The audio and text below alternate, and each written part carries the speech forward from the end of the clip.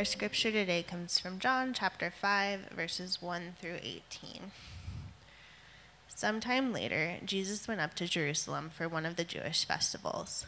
Now there is in Jerusalem, near the sheep gate, a pool, which in Aramaic is called Bethsaida, and which is surrounded by 5 covered colonnades.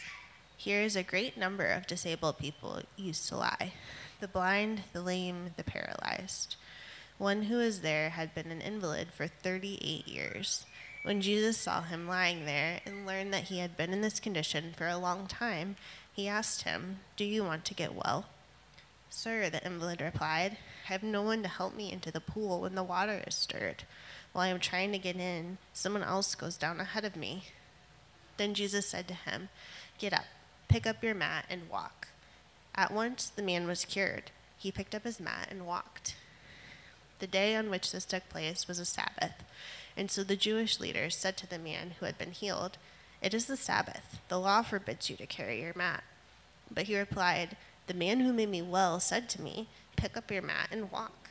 So they asked him, "Who is this fellow who told you to pick it up and walk?" The man who was healed had no idea who it was, for Jesus had slipped away into the crowd that was there. Later Jesus found him at the temple and said to him, "See, you are well again. Stop sinning, or something worse may happen to you." The man went away and told the Jewish leaders that it was Jesus who had made him well. So because Jesus was doing these things on the Sabbath, the Jewish leaders began to persecute him. In his defense, Jesus said to them, "My Father is always at his work to this very day, and I too am working." For this reason, they tried all the more to kill him. Not only was he breaking the Sabbath, but he was even calling God his own Father, making himself equal with God. This is the word of the Lord. You may be seated. I'm going to turn it over to a longtime friend of the Gateway Church, Nick Nebra. That makes me sound old, and I am a very young man. I'm going to move back over onto my spot here. Well, it's good to be back with you all today. Yes, my name is Nick. I spoke back in November, at the end of November, and Pastor Kyle and his family are on a little trip to be with their family this weekend, and so he asked me to fill in again, and it's my pleasure to do so. If you weren't here back in November, I will reintroduce myself as briefly as humanly possible, okay? Again, my name is Nick. I love Des Moines, and my wife and I moved back just this past summer to begin the process of planting a new church here in the city. We are planting an Anglican church, which there are none of in Des Moines currently. If you're wondering what is an Anglican church, a very quick, again, definition. We, as a church, are trying to follow what we call a middle way in Latin, a via media. That is basically that we're trying to take the richness of the church's historical traditions for the past 2,000 years and blend those or express them in a way that makes sense in our day and age. So basically, we're taking like an ancient, wow, there's a lot of wind in here, of the Holy Spirit. I'm just glad you guys like church jokes. We're trying to blend those into like a stew that we hope is good for the kingdom of God in Des Moines. That's our main purpose. And so if that doesn't make sense to you, you can just Google us after church, okay? All right. So today is 2 weeks till Easter. Is everybody aware of that? If you're following a Lenten fast, if you've taken up some fast for the season of Lent, you are only 2 weeks away from being done with it. Praise God. Fasting is hard, especially when you're like 30 days into a fast. It can be quite difficult. Next week is Palm Sunday, which is always the beginning of the liturgical week that we call the week of Easter. It begins with Jesus' entrance into the city of Jerusalem and culminates with Good Friday and the Resurrection Sunday on Easter. And so I would like to tell you as a pastor who is doing a favor for another pastor who is my friend, one of the greatest joys that the church has is celebrating Easter with like exuberance and joy. And so I would like to encourage you. There we go. Somebody's turning the air off. I would like to encourage you, be exuberant for Easter. It's this beautiful thing when a community can come together and just really celebrate that day. And so as you gather here as the Gateway Church on Easter, I would just pray that you would be thoughtful about that and think deeply about what it means to celebrate in that Easter joy together. So that's just a brief encouragement for you today. But today we get the privilege of looking at the scriptures for a little bit together from John's Gospel, chapter 5. So, do I have any readers in the room? Just raise a hand if you are a reader. Not can you read, but do you like to read? Right? So your idea of a good Sunday afternoon is like 4 hours curled in the corner with a paperback of some kind. You just like stories and you like engaging in that process of reading. It's tactile. It's more fun to you than like watching a movie or just sitting around staring at your phone. It's a good endeavor. But any good novel on just a surface level, any good novel that we enjoy reading can be enriching just for the story itself, right? Whether you're reading like an important novel that has like all of this historical importance laid over top of it, or whether you're reading just like a cheesy crime novel. There is something about just the story on the surface that is enriching. It might help you just veg out for a second. But the best novels and the most masterful stories do that. They tell us a surface story, but under the surface, under this like surface level story, there's also simultaneously some type of communication that's also going on. And that second level of communication that's happening under the surface of any good story is usually something that the author is trying to communicate to us about values or ideas. Something deeply seated or deeply held by this author that they want us to catch. They want us to enjoy the story, but they want that story to have a kind of transformative work in our minds, or I would say in our hearts. And that deeper level story is the thing that elevates just like kind of a novel that is a story to something more rich, more meaty, more significant. So an example of this that you all might be familiar with if you grew up in America and you went to our schooling system are novels like Animal Farm or Lord of the Flies. Anybody grow up reading those two? Those books told what some might say is a compelling narrative. I didn't happen to like either of them all that much. A narrative that is a story, right? One's about animals who put on clothes, which is a good story, and the other one is about a bunch of people on an island who end up hurting one another. But they communicate that reality on a deeper level, right? Animal Farm is about socialism, I guess, and Lord of the Flies is about the barbarism of human society, which is great to understand when you're 14, right? But there are far more sophisticated versions of this as well, aren't there? My favorite author is a guy named David Foster Wallace. Are you guys familiar with David Foster Wallace? He wrote a big book. It takes like a month and a half to read if you read it for like an hour and a half a day every day. It's called Infinite Jest. And on the surface, this book, it's a big postmodern tome. It's like this big. But on the surface, that book is all about a tennis academy in a dystopian future, which sounds like a hoot, I know, but it actually is a good book. But under the surface, that book is all about all kinds of things, like ambition and longing and human connection, and also the way that digital media kind of ruins our interpersonal relationships. But I want to submit to you today that the Gospels, and really the whole of the biblical narrative, are meant to be read as one of these truly deep and significant novels, like on multiple levels. They are communicating truths to us or ideas and themes that are meant to resonate far deeper than the surface level story. Now, the surface level story is incredibly important, and we can read it on that level. But there's something going on with and I think specifically the Gospels, and specifically John's Gospel, that is incredibly important. And there's a depth there, or there's a weight that as we invest our time and energy in it, always returns back something beautiful. I remember reading the Gospels as a young person and having this thought, like, there's stuff going on here. I don't have access to what it is, but I know there's some type of meatiness, some type of depth behind it. that I'm trying to get at. Now, this depth to the scriptures, or this like kind of literary heft that the Gospels have, can also be mishandled or misunderstood. Some people think that the Bible is kind of like a puzzle that needs to be decoded.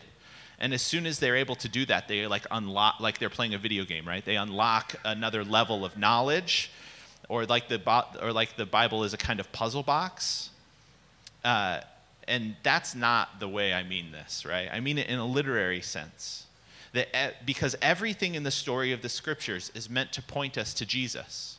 It's just that the gospel writers are doing that in such a sophisticated way that there are levels down as we go and we look through the passage. Not to unlock some hidden knowledge or to set ourselves apart or kind of puff ourselves up. Not to figure out some truth about what's going to happen in the future or something like that. The Gospels are this beautifully woven kind of tapestry of truth and reality that as we invest our lives in them, as we actually pour ourselves over them and into them, they begin to return back treasures to us that we didn't even know were there. Now, if you don't do that, and you just read the gospel stories on the surface level, that is also okay. That is okay. You can just read them straight. You can just read them as what they are, and that is all you need as well. You get a coherent picture of Jesus. You see that he lived and that he died on the cross and that he rose again. You will see that we are summoned by the Holy Spirit and by the story of Scripture itself to put our trust in him, to follow him, and with our whole lives, and in baptism, then to be enfolded into this community of Jesus followers we call the church. You can get all of that just from a surface reading of the text. But there is a beauty to the Bible that is also rewarded with a kind of deep investigation. They are sophisticated writing that are communicating ideas about realities that are deeply rewarding if we invest our time in studying them. And our story today, and particularly John's gospel, I think is the best place to start out when you really start diving deeper into the scriptures in this way. Because John, I think, explicitly invites us to read his biography of Jesus in this way. To read it not just on a kind of surface level, but to actually begin to read it as a whole, to begin to pick up on themes or ideas that are woven throughout the story that give the story more depth of meaning and significance. You see, John does not pack his biography of Jesus' life full of just a bunch of details. He's really specific about what he shares with his audience. In specific, John doesn't give us a ton of miracles of Jesus. He gives us 7. Scholars say that there are these 7 miracles of Jesus that John outlines as these 7 signs. Now, if John is giving us miracles as signs, he's giving us these miracles as signs of something, right? So what is it that that John is trying to do when he is specifically giving us 7 distinct miracles that are meant to point beyond themselves to some deeper reality about Jesus? And in our teaching text for today, we are in the 3rd sign of John's 7 signs.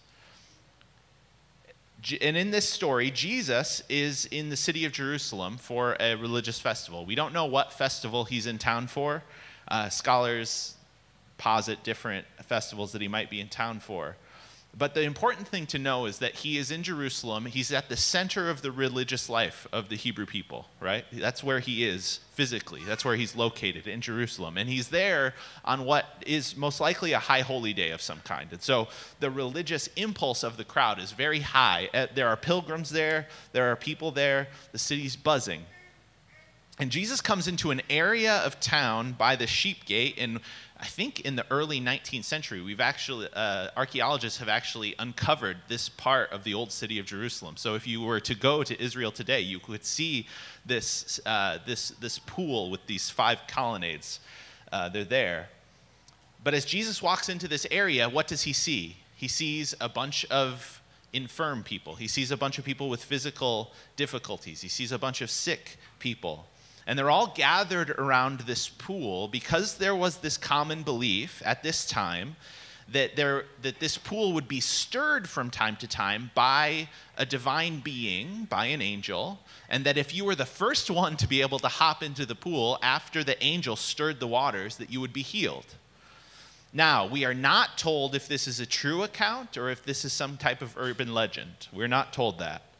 The point is, and I think the important piece about this story is that this is a time in human history where this was simply believed. It was simply taken for granted that miracles happened. Unlike our day, where people believe that the miraculous is impossible. And I will just tell you, I don't necessarily think we're better for being more scientifically educated and thinking that miracles don't occur. So lest we look down our noses at these people, it's just important to know that these people had this inherent belief that the miraculous was possible. And so Jesus walks into this group of hurting people and discovers one man that has been disabled for 38 years. And he sees this man, and he is apparently moved with compassion for him. And so Jesus asks the man a question. And the question seems really obvious to us because the man is in this region of these pools in order to be healed. That's why he's there. That's what he wants to do. And Jesus asks him, "Do you want to be well?" This man has been disabled, and he's trying to receive a miracle by being lifted up into these pools. And Jesus asks him, "Do you want to be well?" And I think this communicates something to us today about the character of Jesus and the nature of the kingdom of God. You see, Jesus will not violate this man's will. Jesus does not violate your will. He is dogged in his pursuit of people. He is the hound of heaven, as the English poet Francis Thompson put it. His love will track you down. I think that's true. But he will not violate our wills or our personhood. Because in the kingdom of God, and in your journey with Jesus, and in my journey with Jesus, you will not be forced into anything. God will never force you to do anything. In the kingdom of God, we are always invited to participate with what it is that God is doing by his Spirit. Never coerced, never made to do anything that we don't want to do, never forced. God's grace is extended to us, but God's grace is never coercive or manipulative. It is always invitational. Many of us, I believe, have a picture of God that is opposite of that.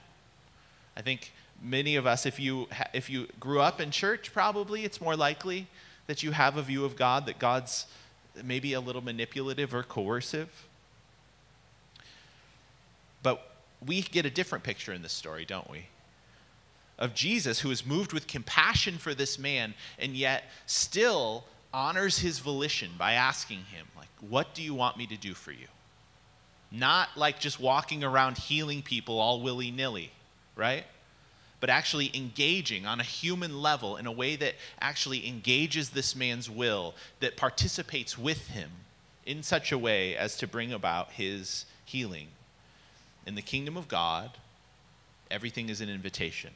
Nothing is an obligation. And so Jesus asked the man, "Do you want to be well?" And the man answers basically, "I have no one to help me."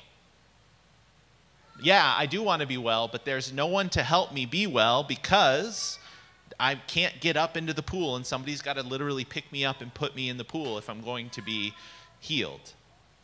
I wonder if he thought, man, maybe this guy's going to help me. Maybe he's offering to pick me up when the waters are stirred.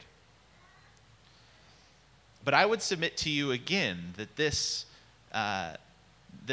explanation of this man's need is supposed to be our first step in our journey with Jesus, just as it was this man's first step in his journey with Jesus.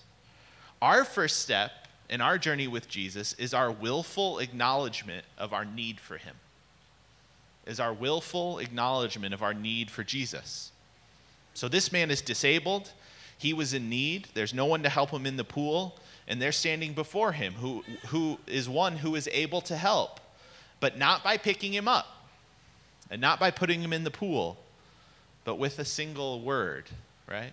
A declarative statement, right? Pick up your mat and walk. You see, in order to see who Jesus is, and I believe this, and I think the text is pointing us in this direction. In order to see who Jesus is, we need to be able to see and acknowledge our own state of being. And our own state of being is broken, insufficient, in need. Every human being is flawed. We are not as we should be. You could call this a low anthropology, a low view of the human person. Now, it does not mean that we have a low view of human value, but it does mean that we have a low view of our states of being. I think culture is just constantly churning in this direction to kind of raise our view of our brokenness, or maybe even fix our brokenness in such a way as that we no longer would be broken. Have any of you paid attention to any of the self-optimization bros on Instagram and stuff that can just work out so hard that they'll never die, or they take all the right supplements, or go do ayahuasca and then they're fine, right? Maybe not. Basically Aaron Rodgers. Culture does not want to admit our brokenness or our need. But central to what it means to follow Jesus, and central to what it has always meant to be a Christian, is this acknowledgement of our need and brokenness.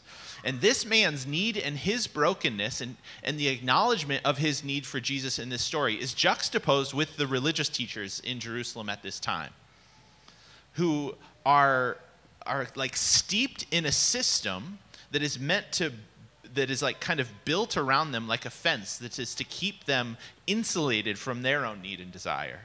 And when what Jesus does in this story kind of comes into conflict with the religious teachers of the day, there is this problem.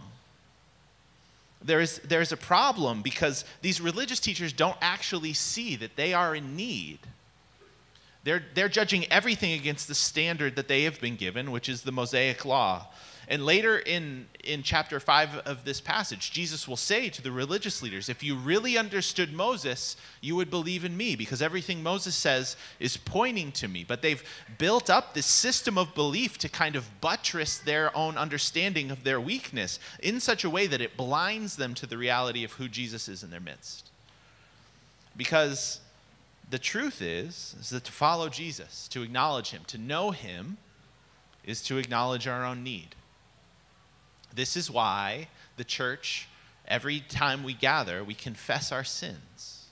This is why the church historically confesses its sins. This is why if you pray rhythmically with something like the daily office, you wake up every morning and you confess your sins. Because there is this through-going understanding in the wisdom of the Christian tradition that to confess our sins is to properly align ourselves under the lordship of Jesus, understanding that we are in need of his help and of his guidance and of his leading and of his spirit to be with us. And that apart from those things, we can't really do all of that much. It's this proper humility, and this proper humility of this of this man who is disabled is kind of juxtaposed with the hubris of the religious teachers in this context.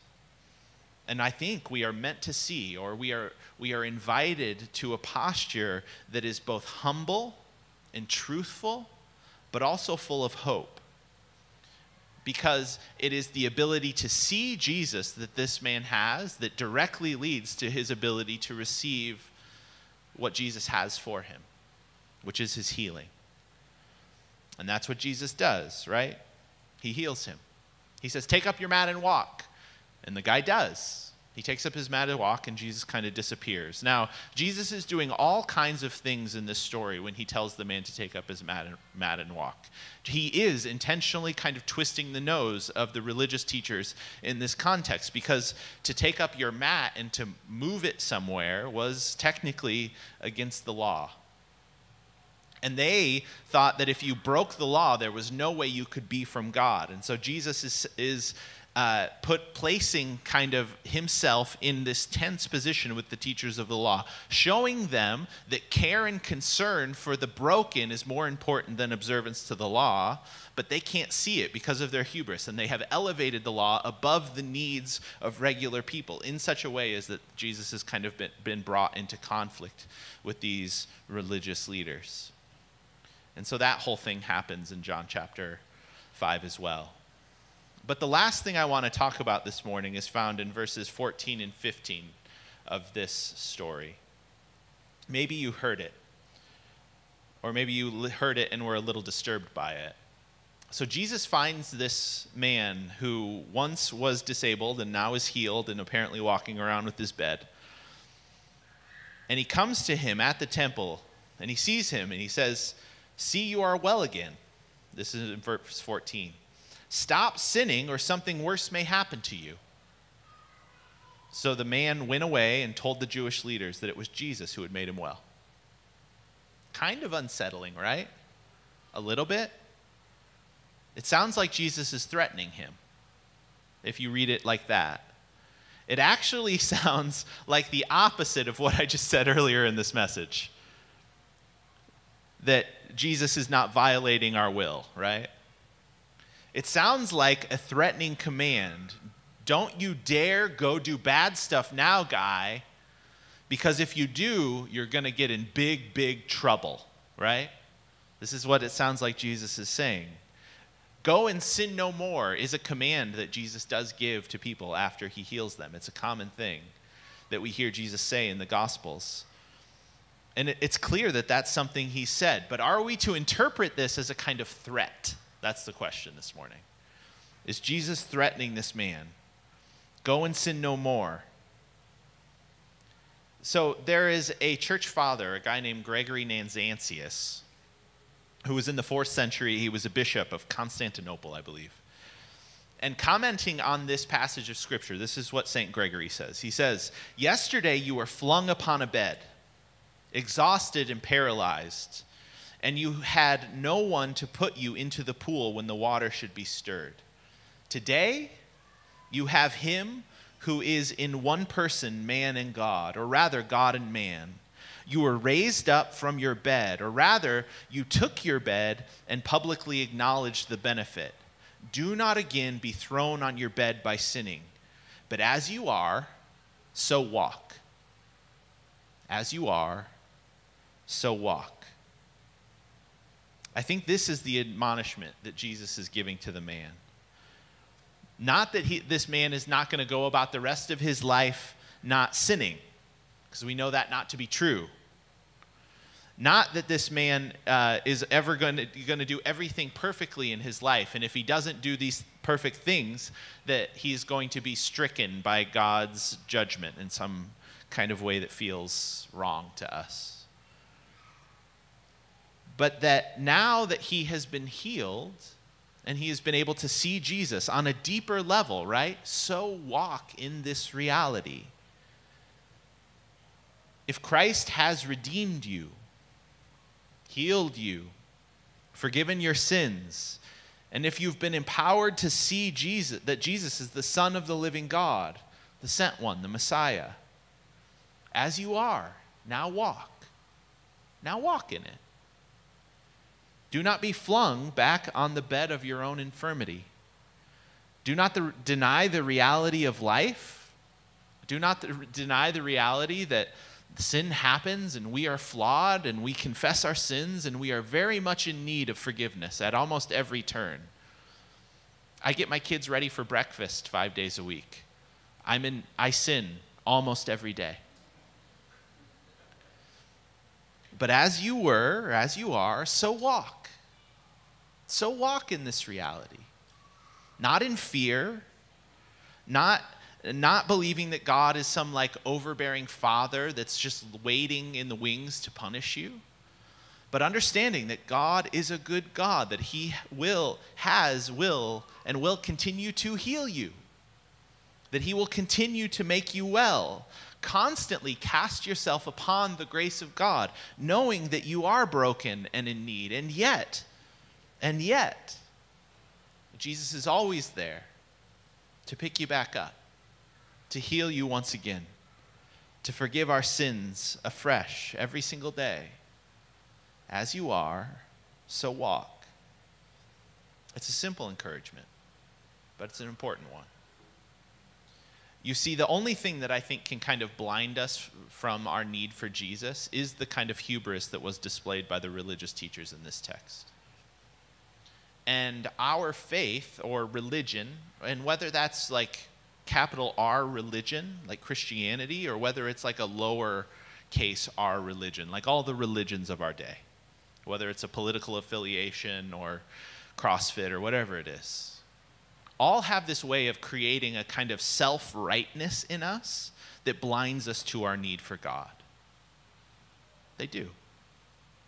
And part of the discipline and part of the life of a Christian is to continually be reminded of the fact of who Jesus is.